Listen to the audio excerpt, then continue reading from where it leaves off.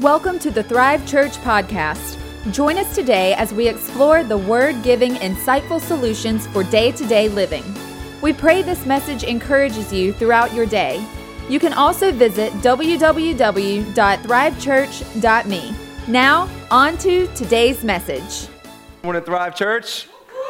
Awesome, man. Yeah, you guys seem a little more awake than the Chesterfield campus was, maybe because they didn't have as much time to wake up and drink coffee like you've had this morning. Had a great time with them. Well, you've joined us in week 3 of a series called Making Change. But quickly, I want to let you guys know 2 things that are going on, super important for January.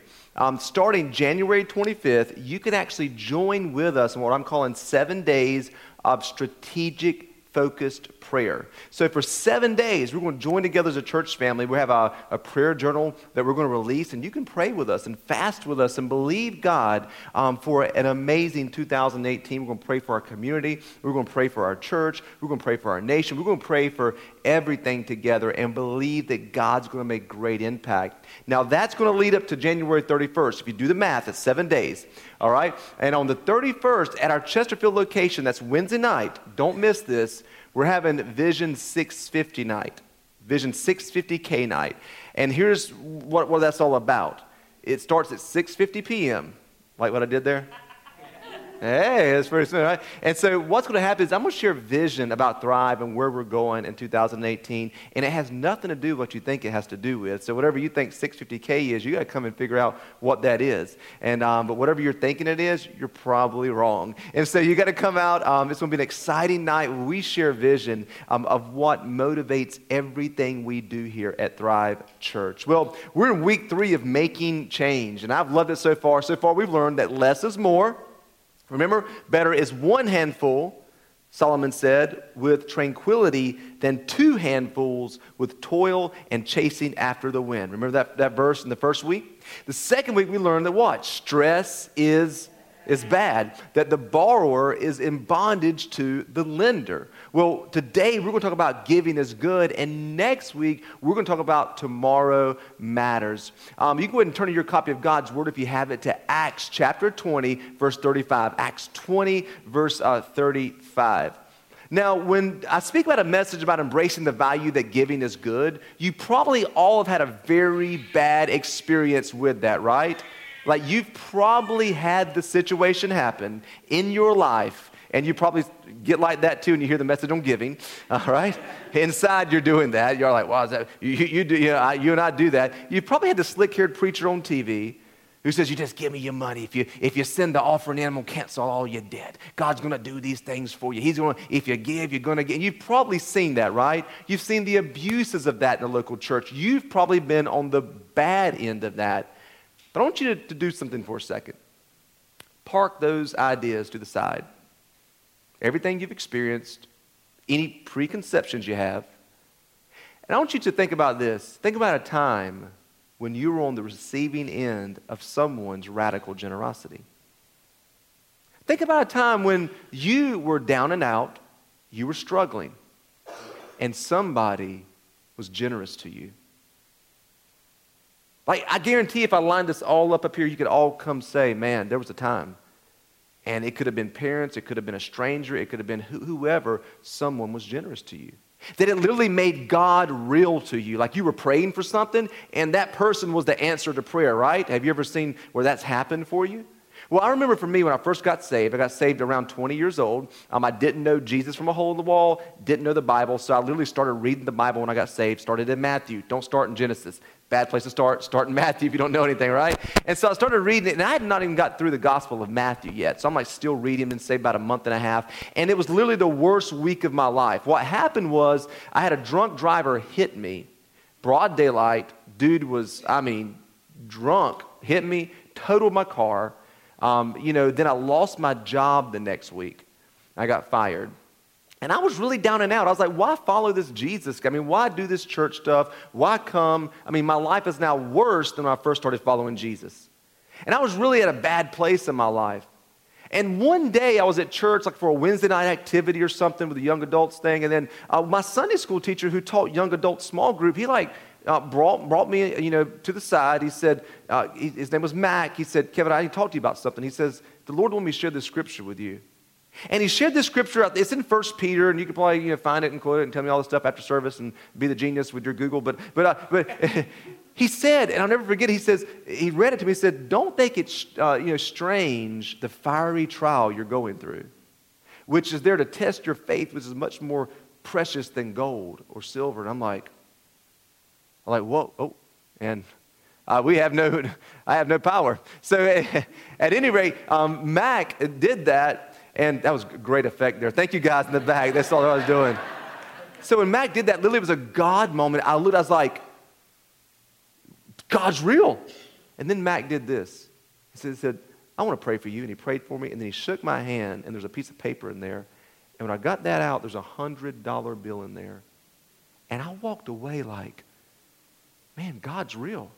I was ready to give up. And this is, I really benefited. I mean, $100 in 1999 is a year's worth of gas.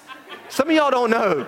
Some of y'all don't know nothing about some 99-cent gas, right? Like, that would have, so for me, that was like the biggest blessing ever. God became real. I experienced God's love in tangible ways. When I planted my first church in South Florida in 2008, my wife was in school full-time, and I was working for the government in a nonprofit, there, and literally they pay you like it's nonprofit. If you work for nonprofits, you know that. And so we were living off nothing. We planted the church, and I'm not doing this evangelistic thing where I'm stretching it. This is real. We had a 5-string acoustic guitar I led worship with.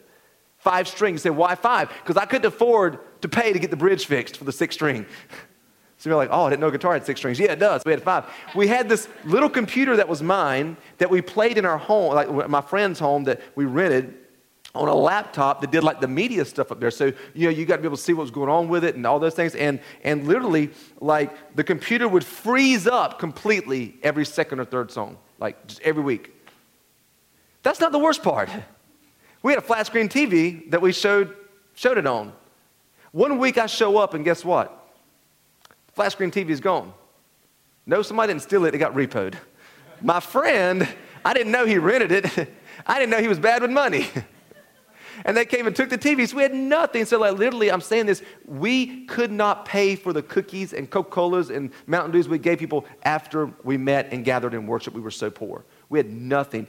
And I'll never forget when people were generous and I prayed and they gave to that church plant. It literally was like, God loves me.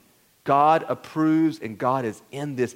I was on the receiving end of someone's radical generosity. And you could probably tell a time when you were on the receiving end of somebody else's radical generosity. That they believed that giving was good. And there's somebody else who also believes that giving is good. His name's Jesus. As a matter of fact, in Acts 20:35 in the New Living Translation, here's what Jesus says here. And Paul quotes these words, and this is interesting. This is the book of Acts. So Luke wrote this book. Luke is writing what Paul said about what Jesus said. But as we read this, notice this. This record of Jesus saying this is nowhere in the Gospels. Meaning that Peter, James, John, all those guys, this was something that Jesus instilled into them and that they spread this message to the early church. So Paul must have heard it from them. So here's what he says here. He's telling one of the churches there, he said, you should remember the words of our Lord Jesus. It is more blessed to give than to receive. You see that? It's more blessed to give than to receive. Jesus said that. So I just told you about a time when I received radical generosity from someone and God became real to me. But Jesus said the best end to be on is not when you receive it, but when you give it. Can I challenge you today that I think someone may be waiting on the other end of your radical generosity? Somebody may be waiting for you to be generous with encouragement, generous with service, generous with love, generous financially. Maybe there's a single mom who can't put food on the table and she's wondering if God is even real, and you're going to be at the grocery store. You're going to sense that by the power of the Holy Spirit because you're going to be alert and you're going to be praying because you believe giving is good, and you're going to pay for her groceries.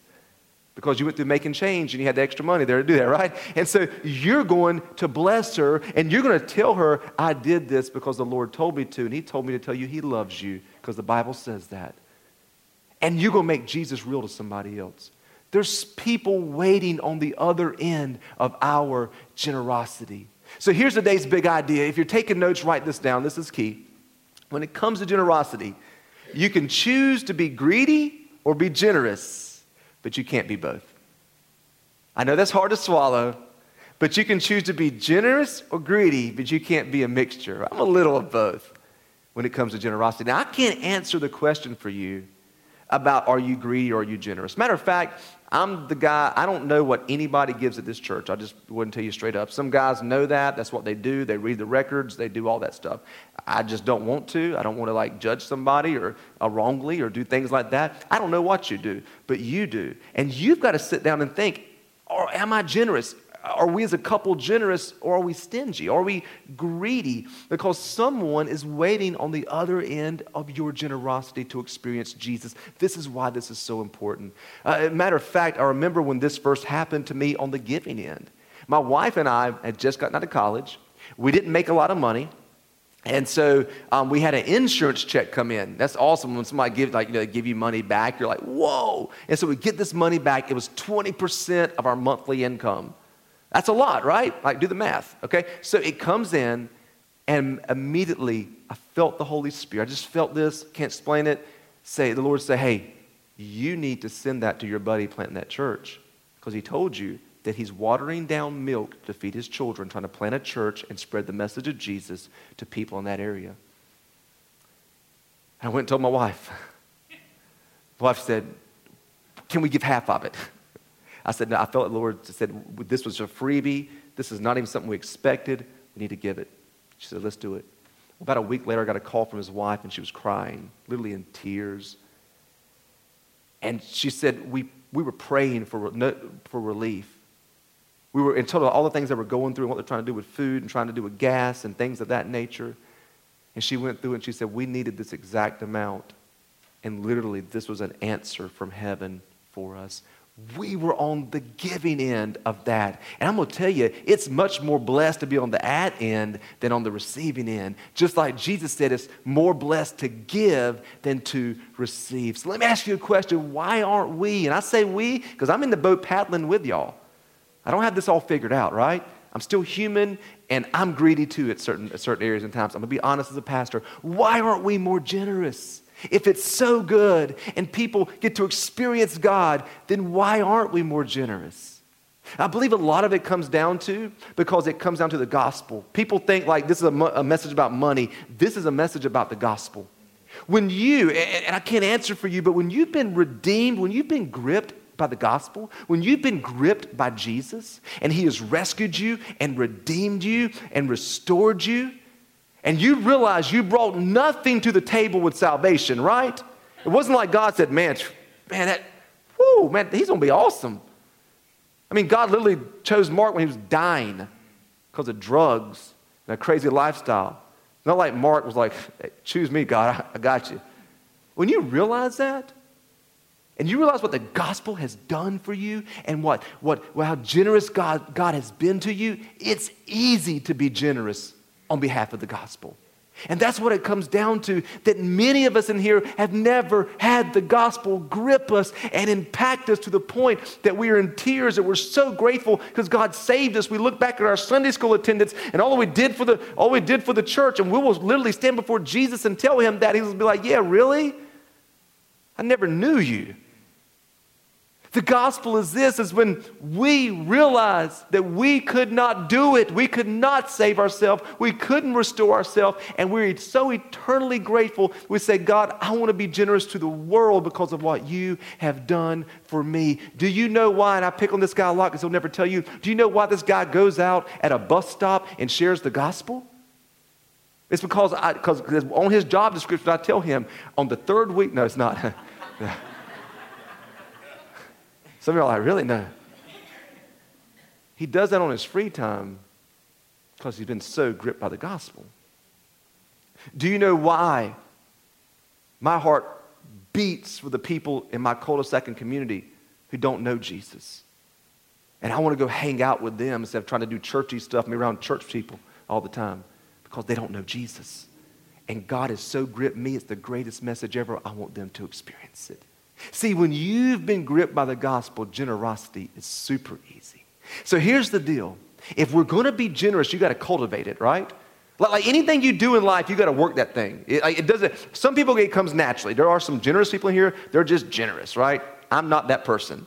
I've had to cultivate it. I've had to work it. And the same way, whatever you're wishing for or hoping for in 2018, you can hope in one hand and you can cultivate in the other. My dad just said it a different way. And you'll see which one fills up faster. But you've got to cultivate what you want to become. Because listen, you don't decide your future. Your habits decide your future. And the habits you build today determines the future you'll have tomorrow. So here's what I want to do. In your notes, there are 4 cultivations. I know it's not 3. Wow, it's going crazy today. It's not 3 points. It's 4. Get ready. It's going to be crazy. That I want you to learn how to cultivate generosity. So how do you do that? And there are 4 things I really felt the Lord drop in my heart as I was praying for this message and about you. And the first one is this. We got to cultivate honesty. If you're going to be generous and not greedy, you got to cultivate honesty. And here's an account in Scripture where Luke the doctor wrote this, where people were giving to the first century church. It had just got launched. It was just going. And they were like, hey, man, we need money to do this thing. We need money to meet needs. We need money for the gospel to go forth. And look what happens here. It's a really weird account. If you've never heard this before, it's weird. But you got to listen to me. Follow me with it. It's, first century church, and here's what happened there. It says, now a man named Ananias, together with his wife Sapphira, also sold a piece of property. With his wife's full knowledge, he kept back part of the money for himself, but brought the rest and put it at the apostles' feet. I mean, nothing wrong with that. He took a portion and did this, right? Well, look what happens. Then Peter said, Ananias, how is it that Satan has so filled your heart that you have lied to the Holy Spirit and kept for yourself some of the money you received for the land? Didn't it belong to you before it was sold? And after it was sold, wasn't the money at your disposal? What made you think of doing such a thing? You have not lied to just human beings, but to God. And when Ananias heard this, he fell down and died. I don't know why he died, y'all. It doesn't say. Speculate all you want. I don't know if he had a heart condition and it put him over the top. I don't know what went on, but the man literally just fell down and died, okay? And it says, and great fear seized all who heard what had happened. No duh, Sherlock. I'd have been a little scared too, right? So look what happens next, and this is pretty crazy. It says, then some young men came forward, wrapped up his body, and carried him out and buried him. About 3 hours later, his wife came in. I don't know where she was at. Maybe she was shopping. I don't know, whatever she was doing. Not knowing what happened. And Peter asked her, tell me, is this the price you and Ananias got for the land? She could have told the truth, but she said, yes. That is the price. Peter said to her, how could you conspire to test the Spirit of the Lord? Listen, the feet of the men who buried your husband are at the door, and they will carry you out also. And at that moment, she fell down at his feet and died. I don't know why she died, but she died. We're not told that Luke left that out. But the young men came in, and finding her dead, they carried her out and buried her beside her husband. Those poor young men were busy all day. And great fear seized the whole church and all who heard about these events. Now, this time we're going to take up an offering. And what you're going to do? No, I'm joking. No, I'm totally joking. But here's the principle of that. They just weren't honest about where they were at. I'm not sure, and I am at this point speculating, pontificating.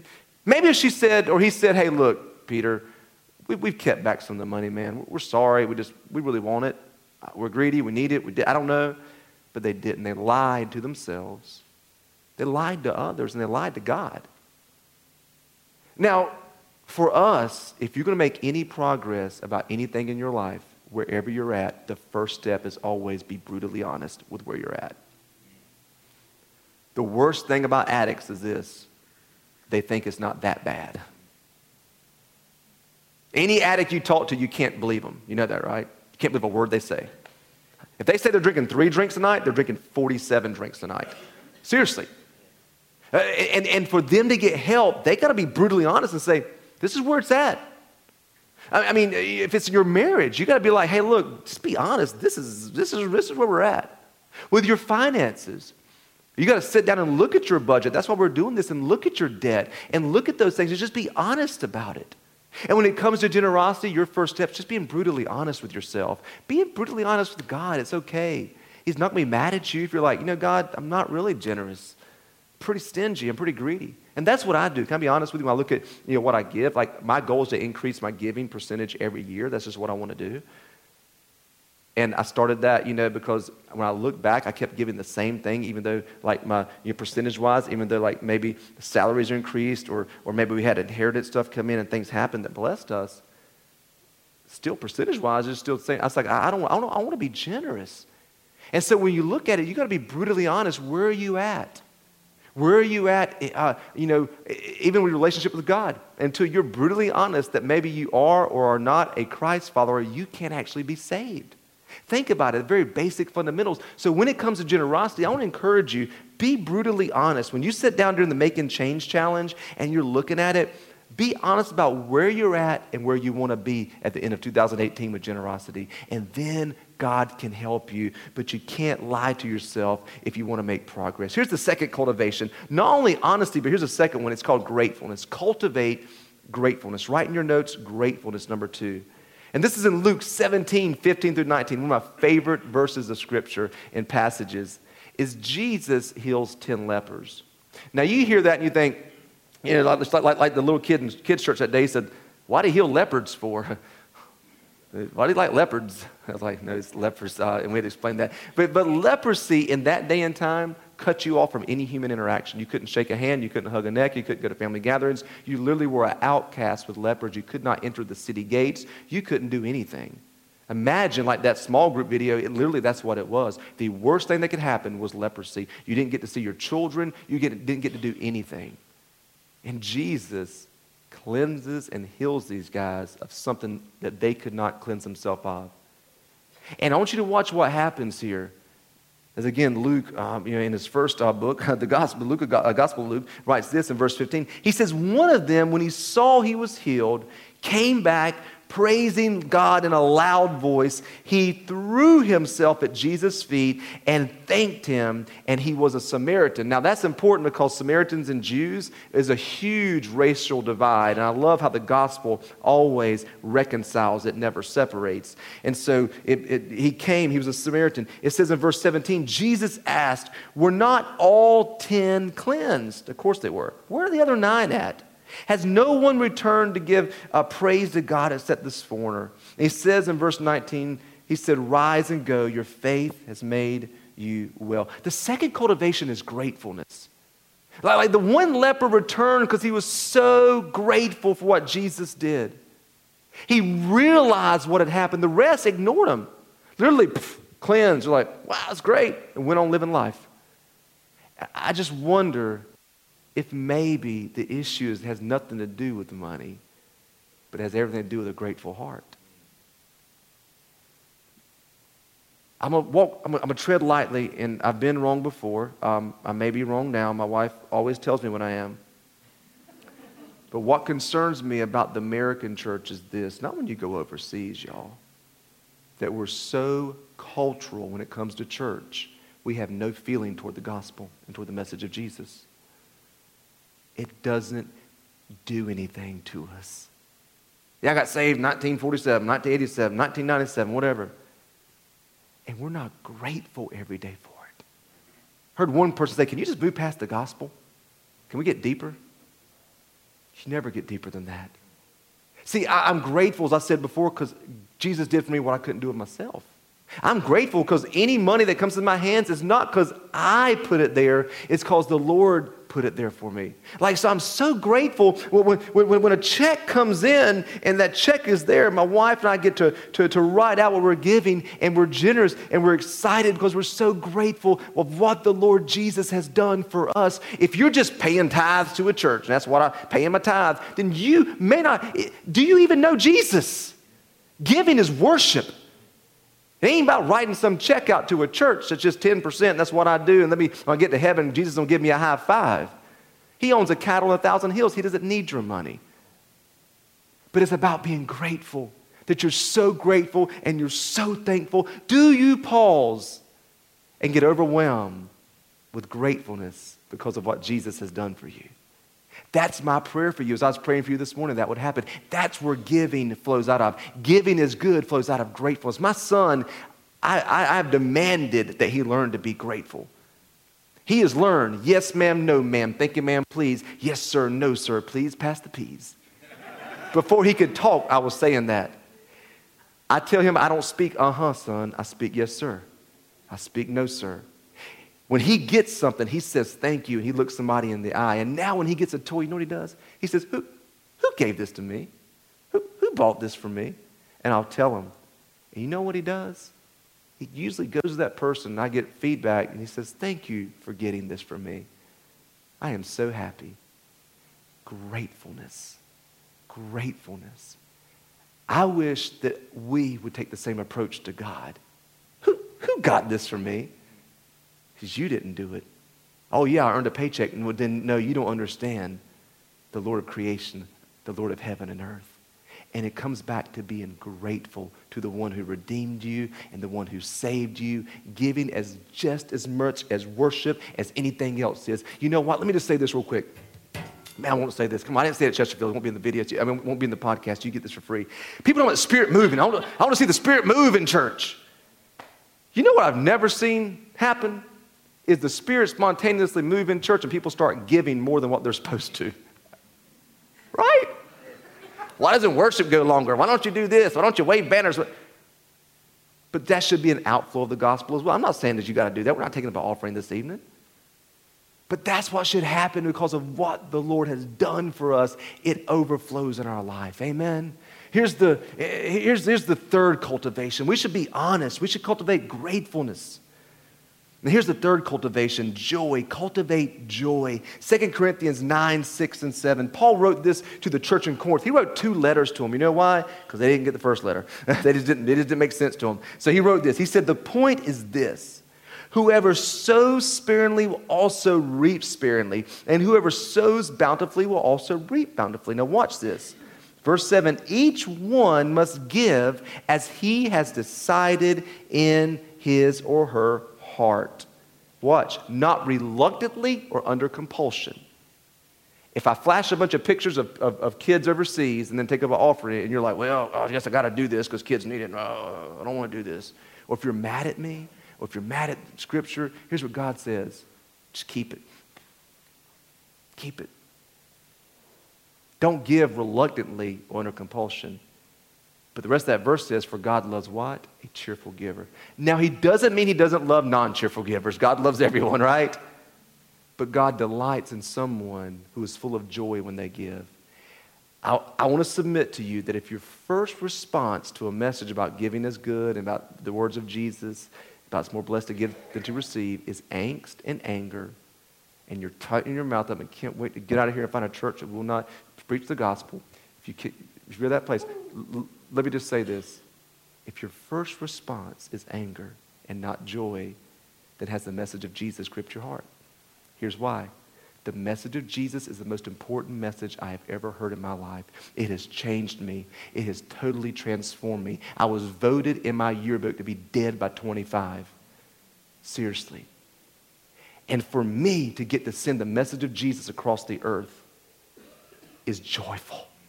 When we get to give to Nicaragua over and beyond, we sent 25 people there and the message of Jesus went to those people who I haven't met yet.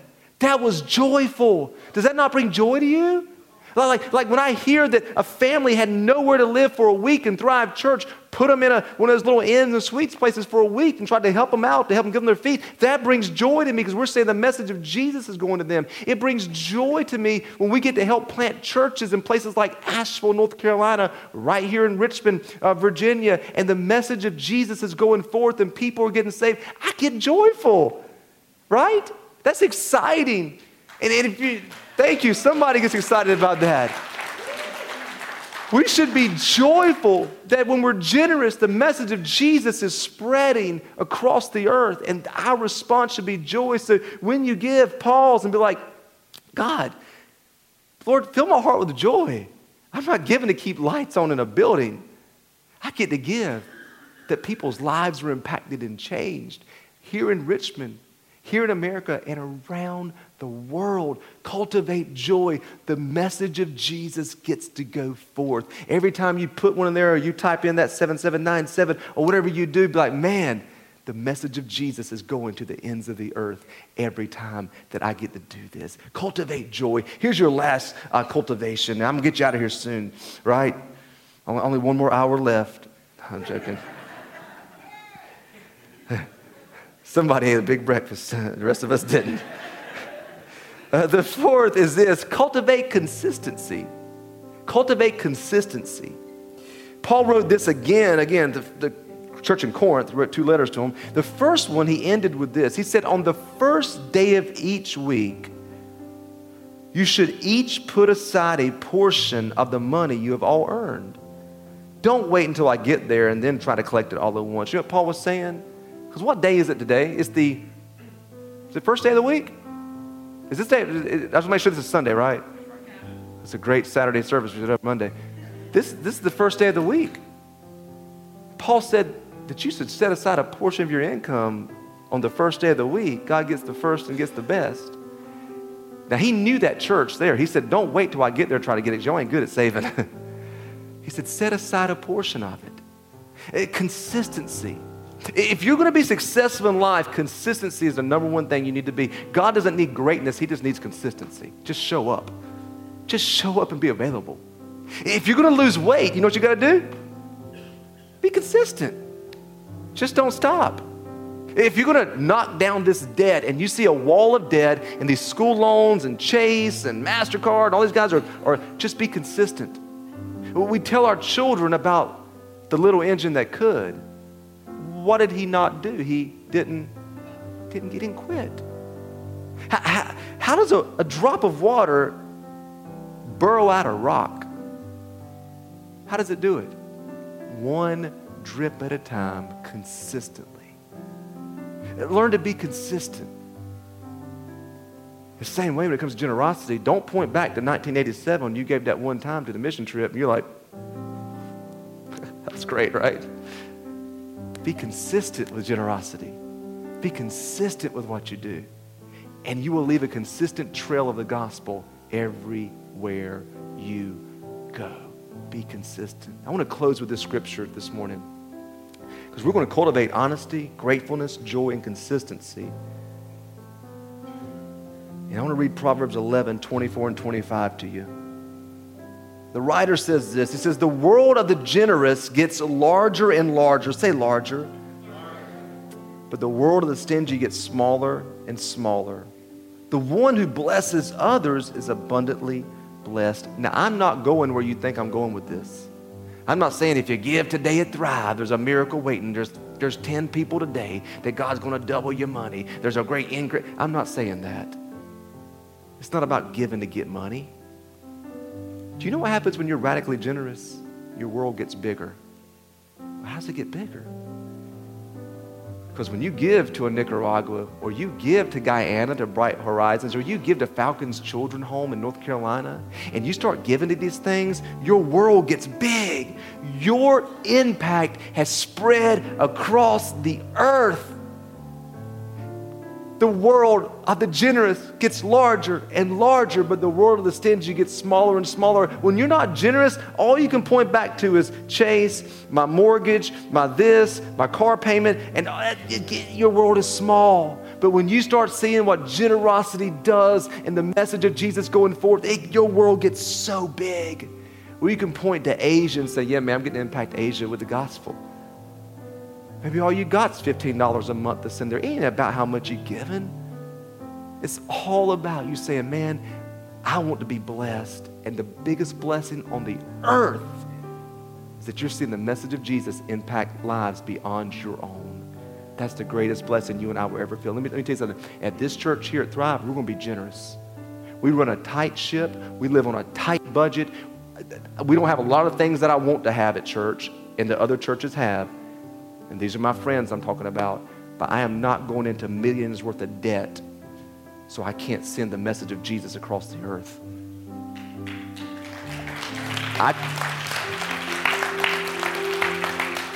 We're not here to build pretty buildings. We're here to build people. We're here for the message of Jesus to go forth. And I want Thrive. I want our legacy, and we look back at Thrive one day, to say, man, our world is so large. Our world is so, no, we're not the biggest church. No, we're not the greatest church. No, we're not the best church. We don't have the best lights. No, we don't have all this stuff. But I'll tell you what we got. We got impact.